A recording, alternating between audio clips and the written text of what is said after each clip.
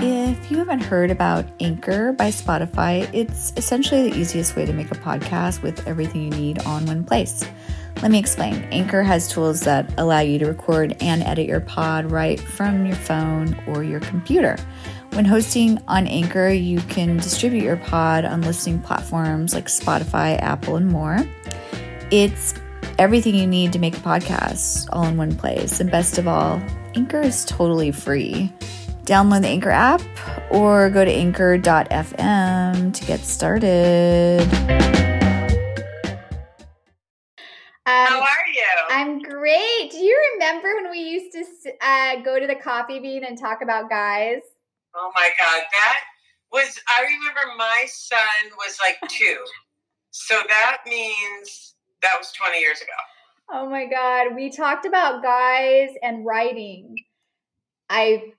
And here we are talking about guys and writing. Still. But except one of us is a relationship expert and best-selling author, and one of us is still single. Well, we've all had a lot of experiences since then, though. That's the thing. That's right. So we're a lot smarter than we were then. That's right. We're more experienced. So true. Thank God for that. Goddess for that. Okay, let me read this little thing. First of all, I'm so happy that you're here. Lovely Tracy McMillan. Thank you for having me. It's good to be here. And hi, everybody in Melinda's friends. Hi, everyone, all Melinda's friends and all Tracy's friends. I hope your flight in was okay and your accommodations are... Yeah, everything was great. The car service, the hotel. Look. Yeah. Okay, perfect. Okay. Hi, everyone. I'm Melinda Hill, and welcome to Let's Process This, the podcast that explores how best to survive trauma and use it to inform your creative process. Today, I am so excited to have my longtime friend, Tracy McMillan, who is a television writer whose credits include Mad Men and Good Girls Revolt. She's also a relationship expert whose TED Talk, The Person You Really Need to Marry, has more than 12 million views. Booyah! And it doesn't say that, I just added that. And host of the relationship reality show Family or Fiance on the OWN network. Please welcome Tracy McMillan. Hi, Tracy. Hey, it's good to be here. I'm so excited you're here. There's so much to talk about. I know, we just got off the phone for an hour, so let's just keep it going. We should have just recorded that, then we wouldn't have to. Yeah, that would have been good. TMI. We would have called that podcast TMI. Yeah, that podcast is TMI. too much for prime time. Yeah. I guess I first would just love to ask what kind of personal trauma have you overcome? How did you do it? And how has that informed your creative process? It's a 3-part question. Okay. It's a little question, no big deal. It's not heavy. So I had tons of trauma. You know how they measure trauma is like the thing called the adverse childhood experiences. Have you ever heard of that? They're called ACEs for short. No, I haven't. Yeah. So adverse childhood experiences. There are 10 different things that can happen to you in childhood that are each considered a trauma experience. And that's things like death of a parent or loss of a parent or a parent goes to prison or neglect or abuse or whatever. Anyway, not to get too much of a bummer, but out of the 10, I have 9. Okay, so I have 9 of the 10 ACEs. And, I grew up in foster care. My mother gave me up when I was 3 months old, and my dad was in and out of prison. I was in maybe 24 different foster homes, and then I ended up in the foster home of a Lutheran minister, his wife, and there are 5 kids, and I was very happy there. But when my dad got out of prison, he took me back. And then that was an additional trauma. So I think a lot of it is how traumas accumulate, and you have constellations of trauma. So you're barely able to process one thing before you're already into the next thing. So there was like a lot of moving around, different kinds of emotional and physical, but not, abuses. Like, it was gnarly. Just put it like that. Sometimes I wonder, but that said, I think that, and I've said this before, is that, there's one version where I am the victim. And that version would go like, I was born, my parents didn't want me, they gave me away when I was 3 months old. And then there's the other version, the empowering version, which is, I got born, I took a look around, and I said, we can do better than this. And I was out there. Like, what is going on here? This is not good. What else is out there? And so I really did, in a way, I feel like I'm lucky to have had multiple experiences, because I think sometimes when people grow up in a single family where all those abuses are happening, they don't have anything to compare it to, where I could be in a situation, and certainly after having my one foster family, I could know this ain't right. Basically, I would know, there's other ways to be in the world besides the ways that I've experienced, was experiencing currently. Yeah, and I read your memoir, and it was great, and so I know a lot about it. But like, how did you? It's such a beautiful story, and it's so beautiful that you've been able to write about it and turn it into these great pieces of art. But like, how did you personally process all that stuff and heal from it? Well, I feel like I started processing it very early on. Like, even by 19 or 20, I was already interested in therapy and whatever I could do to have a better life. Like, I just knew that I'd been through a lot and I needed to work it out. I do think that I have a temperament. Like, I definitely have a depressive streak, but my basic temperament is pretty happy. So there's a part of me that, feels okay even when things are really hard. I think I wrote it as I was talking to somebody about this earlier this week. There is a part of me that's always turned toward the sun, right? Like, I always wanted something better, not in a material way, but in an emotional way. Like, I knew there was a better life to have, and I wanted to participate in it, and I was willing to do whatever it took to get that. Just very much like, give me the therapy, give me the books, give me the spiritual path, let me at that, you name it, like sweat lodge, I would do it, anything. And I still kind of will. I'm really a seeker. So what, I feel the same. I'm definitely a seeker too. So we're seekers squared. Let's seeking out. Let's seek it out. Yeah. What have been your favorite modalities, or like what really helped you the most? Well, I'd say that I have like a good 25-year relationship with therapy. And therapy has worked for me. I've done all different kinds of therapies, like cognitive behavioral therapies, definitely trauma therapies like EMDR, brain spotting, somatic experiencing therapy. Like, you name it, I have done it.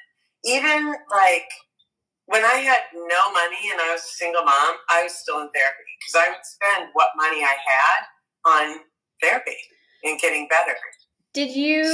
How long did you have to do EMDR? Because I felt like EMDR and CBT really helped me the most. So somatic, CBT. I think EMDR helped me the most, yeah. I think I did 10 sessions of EMDR, and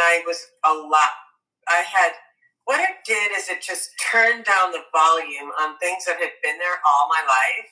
Like, here's a good example. I was like a person who was, quote, jealous, right? If you were my boyfriend, you would have experienced me as a jealous person. But what I came to understand is that was PTSD, because I had a primary caregiver, my dad, who was very, very focused on women and womanizing. So when I experienced the energy of a partner, and of course I was unconsciously drawn to these partners, when I would experience the energy of a partner that was directed out into the world toward whatever people, random women, I would relive my 2, or 3 toddler experience with my parent. Now, I did not know that's what I was experiencing until I went to EMDR.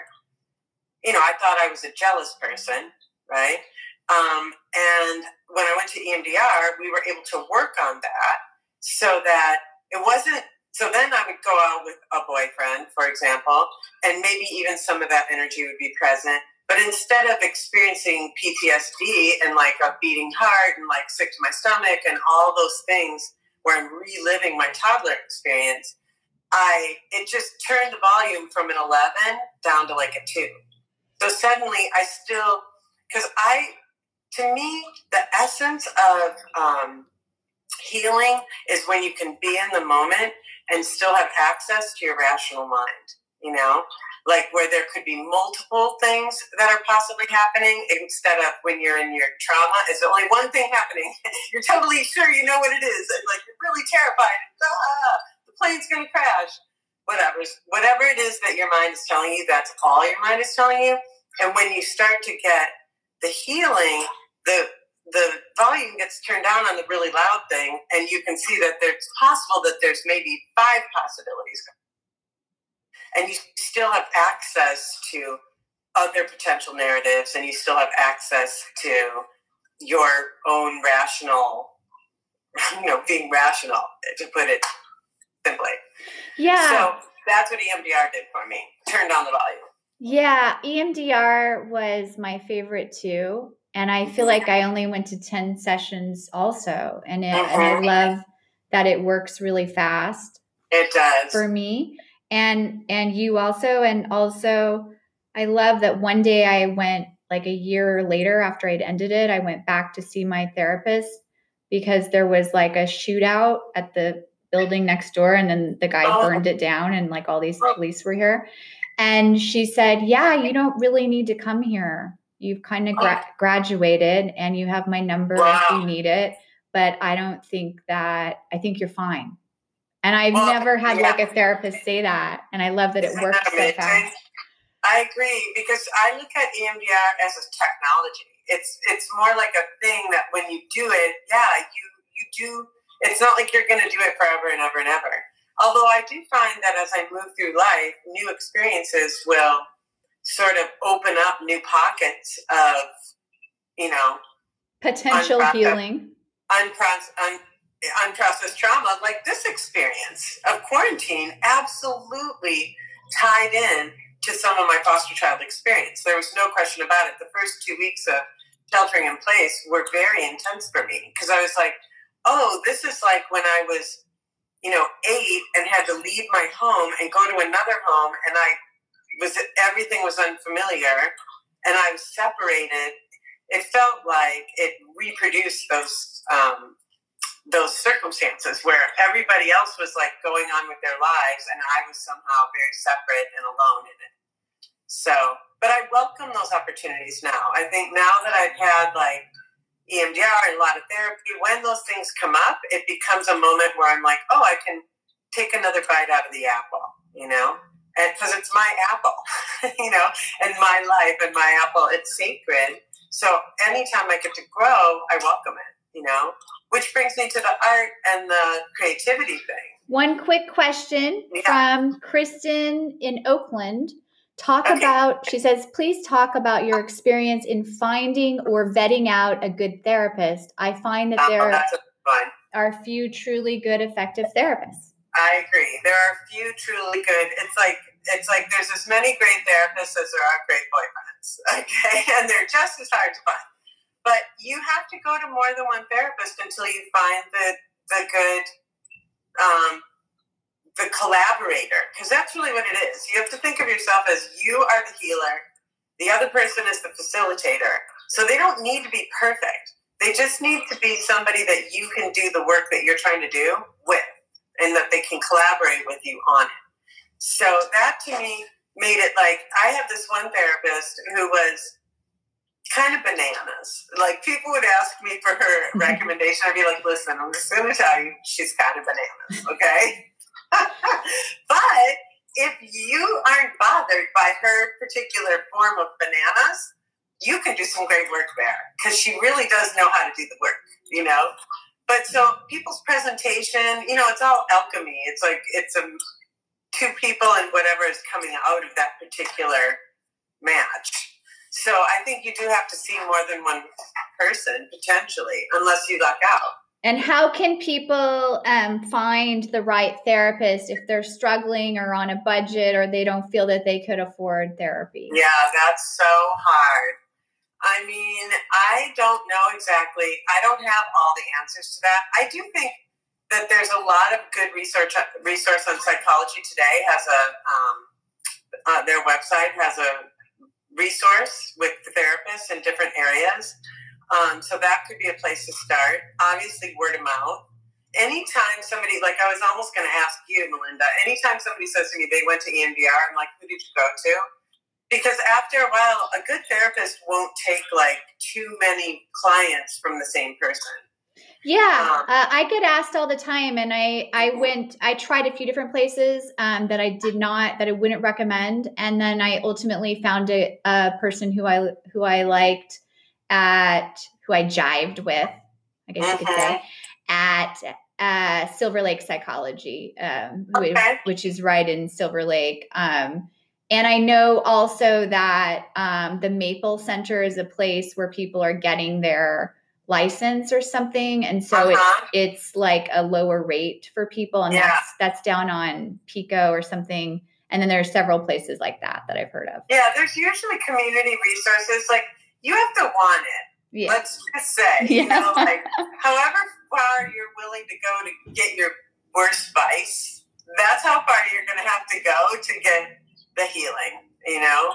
And they're very analogous, you know? So if you're willing to, like, I don't know what your vice is, you know, but whatever it is, if you're willing to drive or you're willing to work at it, you have to be willing to you're not going to take no for an answer. You're here for the healing, and you're in it for the lifetime if you want, you know? If you have significant trauma, that's something that's going to be recurring throughout your life, because hopefully you're always growing, and you're being faced with new situations that are allowing you to grow in new ways, you know? Like, I've found every time I have a healing, I expand. And every time I expand, I need a healing. So there's a whole process. And then over the years, I'm just a much deeper, I mean, it's like I'm making some sort of claim. I'm just a much more fulfilled and full person than I was 20 years ago. I am too, absolutely. And I also think that if I had it to do again, I would interview therapists on the phone if they allow it. I would just get a sense up front. Yeah. Ask some basics. Yeah. What we need is an app for therapists where you swipe and then you text and then you get on the phone. And if there's not sheltering in place, you meet with them in person. Yeah. And then you can send them your 10 questions like I send my Raya dates. Yeah. That's a whole thing. Wait, can we stop and say that? We were talking before, we were talking about relationships, and Melinda has a questionnaire, and I want you to send me the questionnaire of BT Dubs, okay? A questionnaire of 10 things that she sends to a potential somebody before she gives out her phone number, which I was like, do I need to be doing this? Maybe I need to be doing this. So maybe we all need to be doing this. Or maybe not. It's like you just have to follow your heart. But I did think it was great. I'm so glad you like it. It's a new thing, so I'm kind of just giving it a test run. Yeah. I don't know if it's a keeper yet, but we'll see. I do like, though, a sort of just, are we on the same page with some basics? Right. That we would need to be on the same page about to even talk on the phone. Well, you could, or you could just find that out in talking on the phone. But everybody has their. Here's the beautiful thing to me is that you get to honor you. This is the whole point of like going to therapy, is to find out, who am I? What do I need? And I get to honor me. It's not like when you're sort of going, well, you look at your friend and you're like, what do you do? And then you do what they do. And it's not like that. It's like what you want to do is what works and is right for little Melinda, and you deserve that. And when you do trial and error, you get to find out more about what that is. So I think to each their own, Yeah, for sure. Because I don't want what they want, what she wants, what they Exactly. We're all we all have different needs. Yeah, someone might be like, that's cray. Okay. I have so many questions for you. All right, let's do it. People still say cray, by the way? Okay. They do if they want. That's right. Here's what they don't say. Bling. No one says bling. Nobody does, but they're not doing bling anymore. No one says bling. I don't think we're supposed to say lit either. I would, if you say lit, get out. Yeah. I was watching El Camino this weekend. It was so good. The Breaking Bad movie. Which one? The Breaking Bad movie. Oh, wow. And I love that they brought back Jesse's character and he kept saying, bitch. And he was like at the buffet and he was like, so get some pineapple, bitch. Right. I love the consistency People in character. Still say bitch. Bitch is not died. There's still a use for it in the English language. Okay. Yeah. How did this processing of these things inform your creative process? Because you are such a prolific creative. Wow. How do you do that? Oh, goodness. Well, I think that okay, let's see. When I start to sit down to write something, whether it's a book, a screenplay, no matter what it is, I really am looking for something of me in there. My starting point is going to be a question that I have not answered for myself. So when I haven't answered a question for myself all the way, and I can go into my creative process, that's what gets me engaged and what makes it good. So I started out in journalism. I wrote TV news for 16 years. And then and I dabbled in screenplays, but nothing was ever like that good. And finally, though, the screenplay that I wrote that really broke through and got me an agent was because I was in the middle of my third divorce was falling. I mean, I wasn't even the divorce. My marriage was falling apart. And, of course, the marriage, I had chosen this partner out of my trauma. The relationship was failing out of my trauma. And so as I started writing the screenplay, I learned to before that, I had always been doing kind of like docudrama, you know what I mean, based on my own life. But what I learned how to do in that one is take a completely different situation than anything that was mine, a completely different character than someone who was me, but give them my thoughts and my feelings. So I took all that pain and uncertainty and confusion and whatever that I was in, I gave it to a character, and basically I watched her work it out. And as she worked it out, that became the story. And it was weirdly kind of a thriller. Even though it was a drama, it had a thriller quality to it because it was a real page turner. Like, people would be like, I just wanted to see what was going to happen next. And I'm like, yeah, so did I. Because I was like living it in this one way. So I love that. By having a healing, but I'm also making it so that I feel like the experience people have when they read your work or hear your work or whatever your format is, see your work, is going to be, it's literally like they're just going to get infused with whatever you were in when you wrote it, painted it, sang it, whatever is your thing. So because I was at the edge of what I was trying to work out for myself in this thing, now I look back and I'm like, of course that's the thing that broke me through and got me an agent. And here's the thing. That script never got made, but it has gotten me so many jobs, at least like 6 or 7 jobs, because the thing that's in there is the truth. I mean, it is my truth that I was in, and it's like that character has a real problem, and she has a drive to try to figure it out. So What was the problem? So I was in a relationship where, let's go back to my dad and the men I chose out of my dad and my dad wound, if you will. So he was in what would you say? He had a lot of stuff going on, just like a lot of stuff going on, like online or whatever. God bless him. We're at peace. We're friends. But so I found a story about a woman. I don't even know where this idea came from, but it was essentially the essence of my story. So a woman's husband dies. She is cleaning out his office. She hits the space bar on his computer. The thing lights up because he dies suddenly. It lights up, and she sees that he's on MySpace. Okay, so period piece. She's like, and he's got all these top friends. What? And she doesn't even know what's going on. She's like, what is this world? Who is this man I was married to? And so she sets out to meet the top friend, and in doing so, goes on an entire journey of herself, her marriage, parts of herself that she left behind as a result of her marriage, and this young woman that she meets, and they cross, and shit goes down. And it was really a lot about what I was experiencing, which was when you find yourself married to somebody that you don't even really know. You're like, who was this person?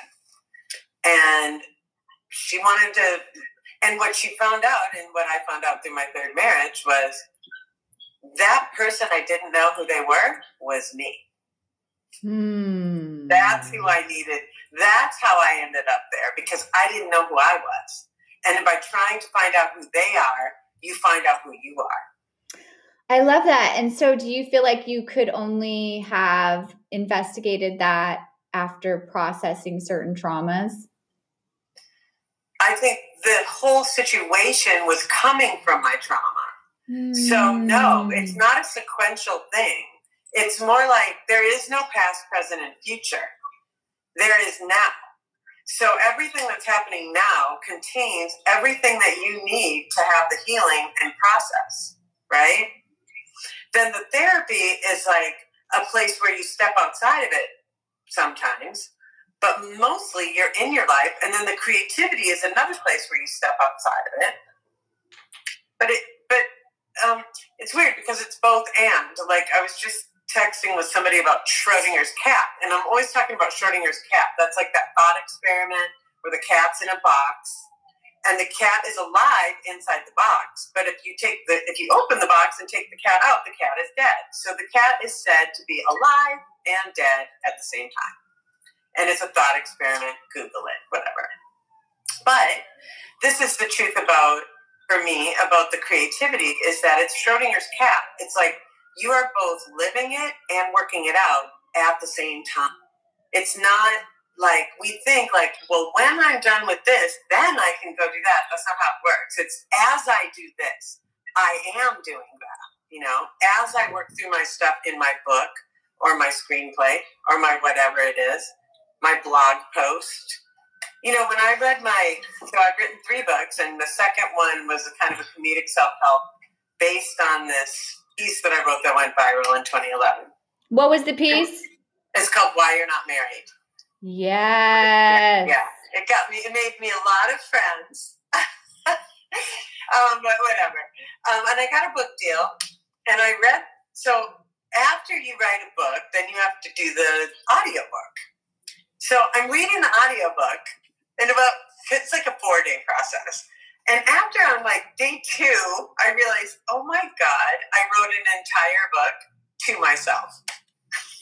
like this whole book is to me. So it's like another example of how I took the result of my trauma is that I was married 3 times. The processing of it was the writing of this piece that even while I'm doing it, I don't even really know what I'm doing. So that's what I'm saying. It's not all conscious. You have to let the unconscious be as much a part of it as anything. If you think you know what you're doing all the time, you're limited, you know, because hopefully you don't. Hopefully you don't. This one? How do you know when you are living a trauma? that's a question. And then we also have this other question. Tracy, what are you reading right now? And what are some of your favorite podcasts?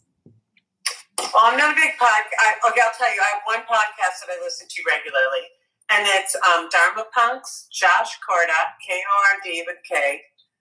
He does neuroscience and attachment and trauma. He's amazing. I love his podcast. It's really the only one I listen to. I listen to music, and now I don't drive anywhere. So, and when I do my walk, I listen to music. What was the other part? The other question was, how do you know when you are living a trauma? That was okay. Your body is going to tell you when you're in trauma. So, is the thing happening to you body-centered? Like, is your body going like, ah? That's going to be, to me, that's my number one hint that I'm dealing with a trauma.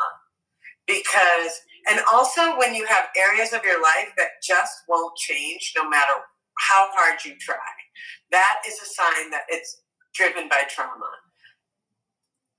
Trauma is, it's going to look very irrational, you know? Like, how come they won't just do blank, you know? Also, when you see people having, like, basically all the mental illnesses have trauma at their root, you know? So when people are very narcissistic, or they, you know, when you have a friend who's, like, got some borderline stuff going on or whatever, you can just be sure that's trauma. That's where that starts. That's why, though, you're not going to talk anybody out of their trauma. It's just way more resistant than anything. And there are reasons for that. Listen to Josh Corda's podcast, and he'll tell you all about it. It has to do with the way the brain is organized and what happens when we have trauma. Our brains are affected. You get a sort of almost scar tissue, or the bridges between the right and the left side of your brain get washed out. So you just don't have access to a certain kind of brain function when trauma is happening. So it's very complicated stuff, but on another level, it's very simple. You know when it's happening because it really is accompanied by usually a very intense body sensation or feeling. Okay, thank you. And we got another question here. Aside from talk therapy, what are some modalities of healing that you recommend? Okay, so I would say like Kundalini breath work, amazing. I love that.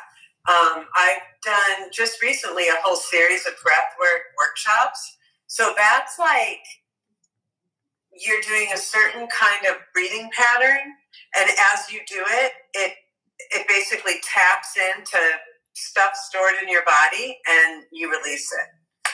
So that is amazing. Kundalini breath work. Yoga. I love all my yoga, Pilates, all that is good. Prayer, meditation, walking, service, sharing with others. These have all been parts of, you know, I have a child. He's now an adult. How so old is he much now? of the work that I did with my son, just being a present mother to whatever was happening with him, created my own healing. Because what you give away, you keep. So when I was giving something to him, like containing emotions for him, I was also experiencing that on a very deep level. Cool. And have you ever done psychedelics? Well, I mean, years and years and super years ago, I had. Yeah, like 25 years ago. But I don't think they were really part of my healing necessarily. I felt like I had some insight there for sure. I think, like, I remember feeling like LSD gave me insight into other people, and like MDMA gave me insight into myself, you know? Okay, cool. But that question I've gotten way was more insight writing stuff than I did through my psychedelic stuff. Yeah, me too. I'd rather go. Yeah. But like, whatever. I'm here, like, whatever works. Like, Whatever works. ayahuasca. A lot of people are on that train. So what's your current creative process? Because we got to wrap it up. My next guest is arriving soon on her private plane into the studio. What's my current thing? Well, my thing is I have a very just simple writing practice. I wake up in the morning, I go to the coffee, I get the coffee, I sit down, I put my finger on the keys. That's it. It's that simple. How long do you write for? It could be 1 minute. It could be never. It could be 3 hours. It just depends. Now, I would say in this COVID time, I'm not terribly focused. I'm a very slow writer these days. I've had periods where I will wake up, write in the morning for 2 hours, go into a writer's room, write television all day, do television, and then, do that every day. So I generally am working on something at all times. Like I basically write every single day. It's not even a question. So what's your time? Like you sit and go, I'm going to do 10 minutes, I'm going to do an hour, or I'm just going to follow the muse. I don't organize it. I'm going to put my fingers on the keys. That's your regime. Yeah. That's hard. That is hard.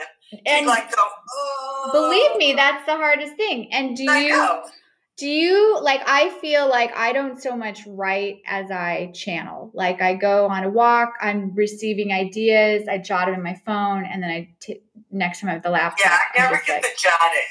I never jot, darn it. I wish I did. I take little bullet pointed notes. I go on walks, I get ideas. I go, oh, this person says this person does this. And then I just shorthand it. I heard somebody say that a real smart writer said to them one day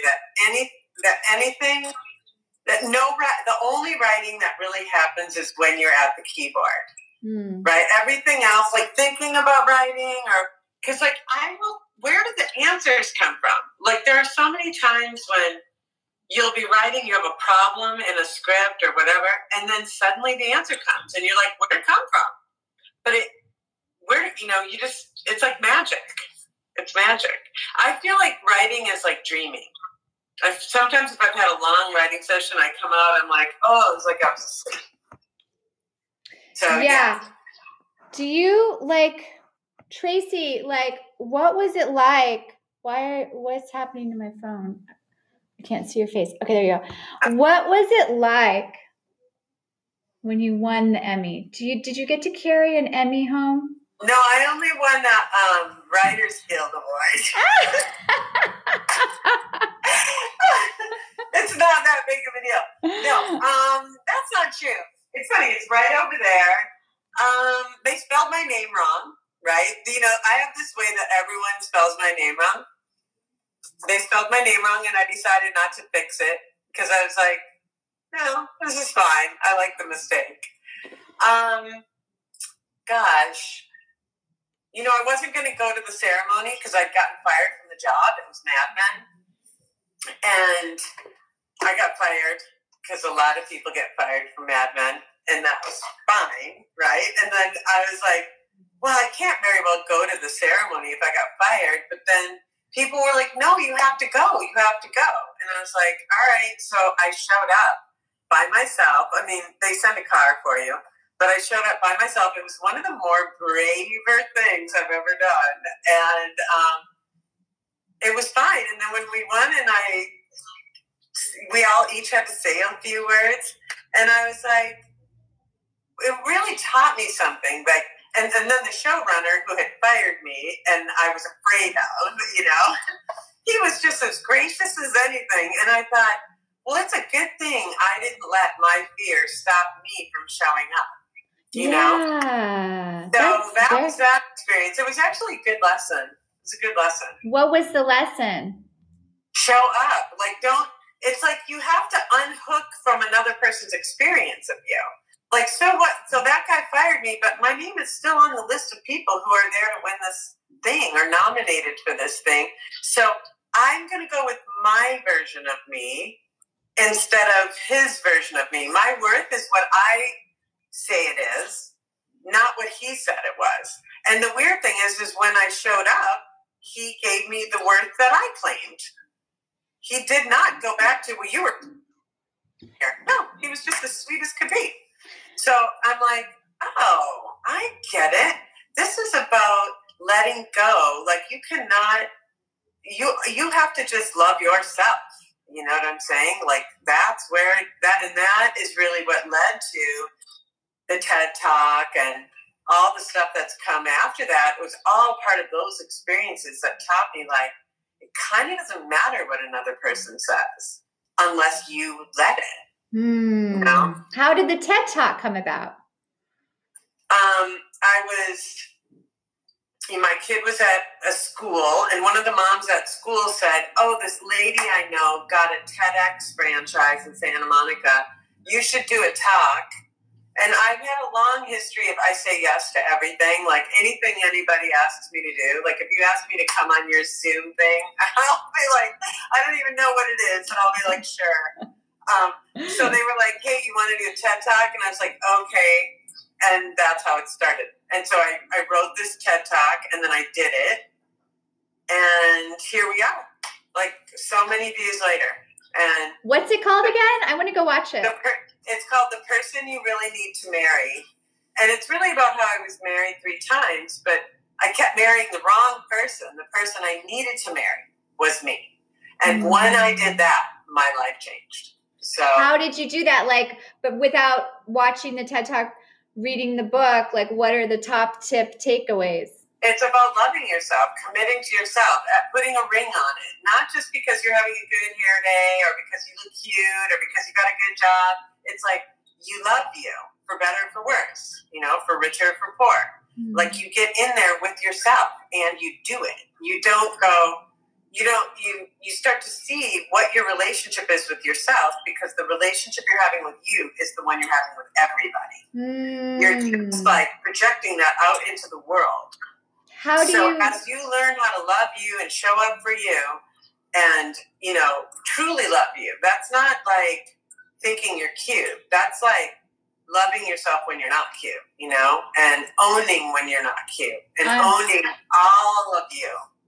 Unconditional love. Yeah. How do you do that, though? Like, what? How do you get there? So let's say you do something stupid, okay? Like, you fuck something up. You say the wrong thing. You say the wrong thing to an important person. And then instead of the self-talk that goes, you fucked that up, that was an important person, instead of being that parent to yourself, you be a loving parent to yourself. And you're like, it's okay, sweetheart. I love you. It's okay. People make mistakes. It's all right. That's what I mean. I completely agree. You practice that like it's yoga, you know? I completely agree with this. Okay, we only have 2 minutes because I know you have your next thing. I do. You have your next, your jet is arriving. I know. I'm like, somebody's texting me right now. I'm supposed to be somewhere. But I want to get this question. If you have 1 second to answer, how do you develop a TV show? The question right here from our listener. How do you develop a TV show? Well, you have an idea. I mean, there's a million ways. That's a very inside baseball question. I don't know where you are in your whole scheme of things. Right. But I would start with a great script. So I just wrote a script in December that I was like, I want to do this show, and nobody can stop me from writing a thing. So I'm just going to write the thing. So that's what I did. So I would start with that. And you want to make a show that is going to help other people. Like, is it a story that America needs? That's where I'd start. I love that. And also, I am 38. I've never been married, and I am so hard on myself over it, is a comment from our user. Oh, yeah. It's the last one we'll take because Tracy's got to go. Yeah, I am having a walk with my friend. Okay. A social distancing walk. Well, guys, do you have time to answer that one? I'm 38. What? I'm 38. I've never been married, and I'm so hard on myself over it. Stop being hard on yourself. Just start loving yourself. Just practice. It's okay to be 38 and unmarried. That's fine. It's okay. Not married isn't even a goal. Tracy's been married 3 times. Look at her. She's a mess. All right, you guys. It's not even a goal. Just loving you is the goal. Just try that. Just for today, you know? Absolutely. And if you want to hear more from Tracy, you can actually follow her on Instagram Follow me. at Tracy McMillan, and she does videos all the time about this kind of stuff. Super helpful videos. And anything else you want to tell us before you go, Tracy? No, just I love you guys. That's it. I love you. Love you too. Thank you so much for stopping by today. Bye. Have a great walk. Bye. Bye, Tracy. Okay, you guys, stick around. We have EG Daily coming.